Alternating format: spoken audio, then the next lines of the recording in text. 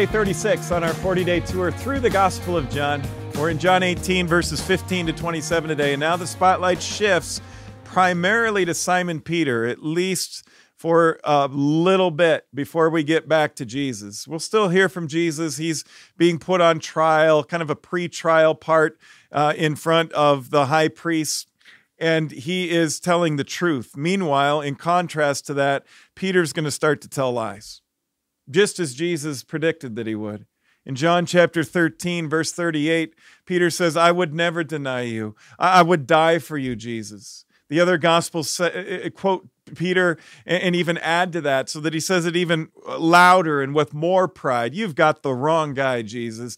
Maybe one of these other disciples will deny you. Maybe one of these other disciples will betray you, but it would never be me. You know me. I'm your right-hand man. I'm with you to the bitter end. Come on, Jesus. It's me, Peter." The Bible says pride comes before the fall, and so it is. Have you ever had a fall spiritually that was so severe that you wondered if God's grace was enough to cover it? That you didn't just feel guilt, but you felt guilt at its worst and its least productive, that becomes shame? That you were really starting to wonder if God's mercy could cover that particular sin or that thing that you did or that attitude that you had or that person that you hurt or whatever it might have been or that thing that you said or didn't say or did or didn't do?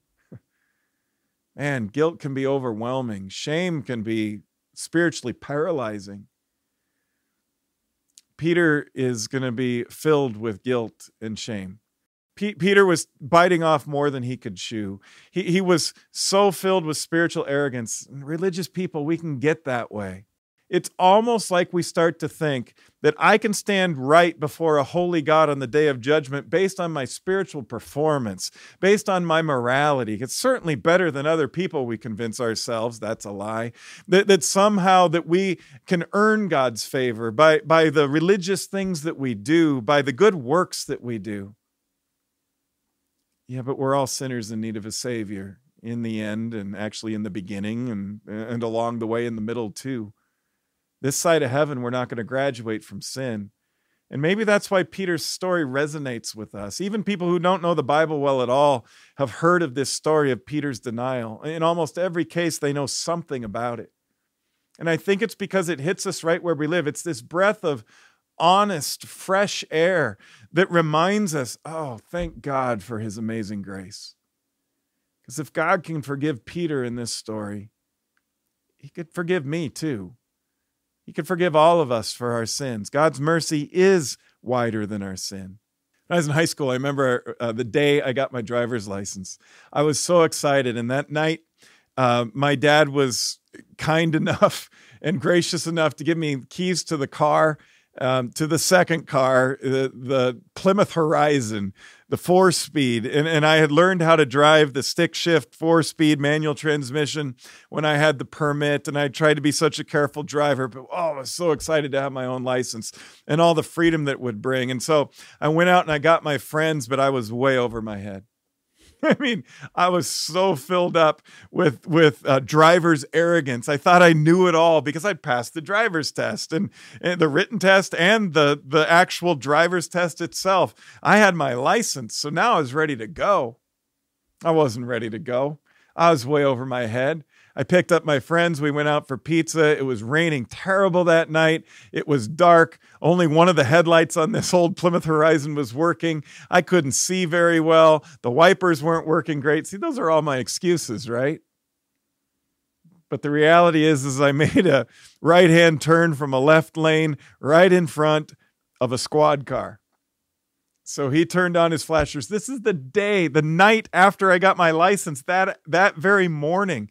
By that evening, before the sun came up, before the rooster crowed the next morning, I had my first ticket. Oh no, I went home. I thought, this is it for me. This is the end. My dad's going to take my license away.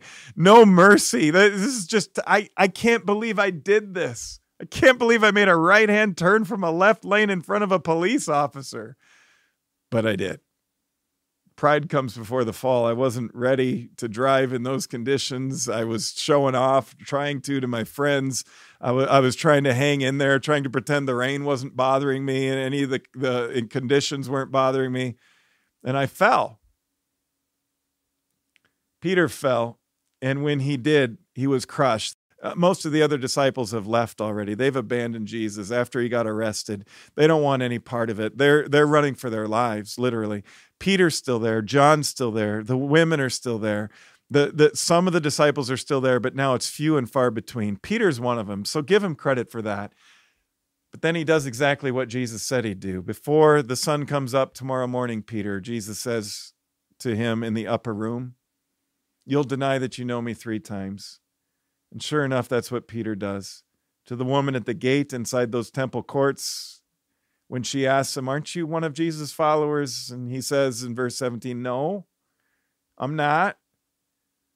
The next verse says, "Because it was cold, the household servants and the guards had made a charcoal fire. They stood around it, warming themselves, and Peter stood there with them, warming himself." Watch how incredible John's gospel is.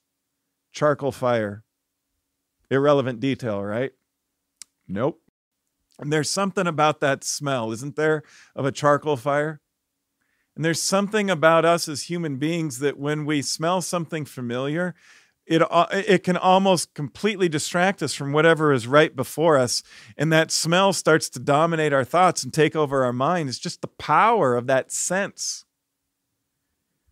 Charcoal fire is what Peter smells right after he denies Jesus for the first time in John chapter 18, verse 18. After Jesus rises from the dead, the next time Peter sees him, after Peter's denied him, that was just the first denial when Peter smelled the charcoal fire. Then there's a second one, there's a third one in verse 26. In verse 27, Peter denies that he knows Jesus for the third time. And then it says just a few words that sum it all up, and immediately a rooster crowed. And the other Gospels say Peter just crumbled to the ground. He broke out in tears. Imagine what Peter was feeling. The shame, the guilt, all in the midst of this environment of fear, worrying for his own life. But don't forget the smell of that charcoal fire in verse 18. Because the next time Peter's going to smell the charcoal fire is when he's hanging out with Jesus again after he's risen from the dead. They haven't spoken since Peter denied Jesus 3 times. But in chapter 21 of John's Gospel, it says Peter is there with some of the other disciples, and they were cooking fish over a charcoal fire, and they had some bread too. And that's when Jesus takes Peter for a walk, the ultimate come to Jesus moment. When I got that traffic ticket the day of getting my license, I went home in shame, and I thought for sure my dad was going to take my license away. When I got home and I told him, I was shaking like Peter. I think I was ready to burst out into tears. I said, "Dad, I can't believe it. I got a ticket." And my dad says, "Well, let me see it." And he's smiling, and he takes the ticket and he reads it, and he bursts out laughing. I'm ready to burst out in tears, and he bursts out laughing. Jesus takes Peter for a walk, but instead of shaming him, instead of saying, "What were you thinking?" Instead of saying, "I told you this was going to happen. What's your problem? What kind of a disciple are you?" All he did was ask Peter 3 questions. The same question 3 times. "Do you love me? Do you love me? Do you love me?" "Yes, Lord," Peter said each of the 3 times. "You know I love you." "Then feed my sheep. Then take care of them. Take care of my church, Peter. You're restored. My grace is sufficient for you. My mercy is wider than your sin." Welcome back. God's grace is amazing. For Peter, the Heavenly Father, through Jesus Christ, forgives Peter's sins. My Father, the day I got my driver's license, forgives my sin of my ticket. He just laughs. He's like, "Don't do that anymore." He laughed. Nothing but grace. And I learned a lesson that day. I learned a lesson about amazing grace.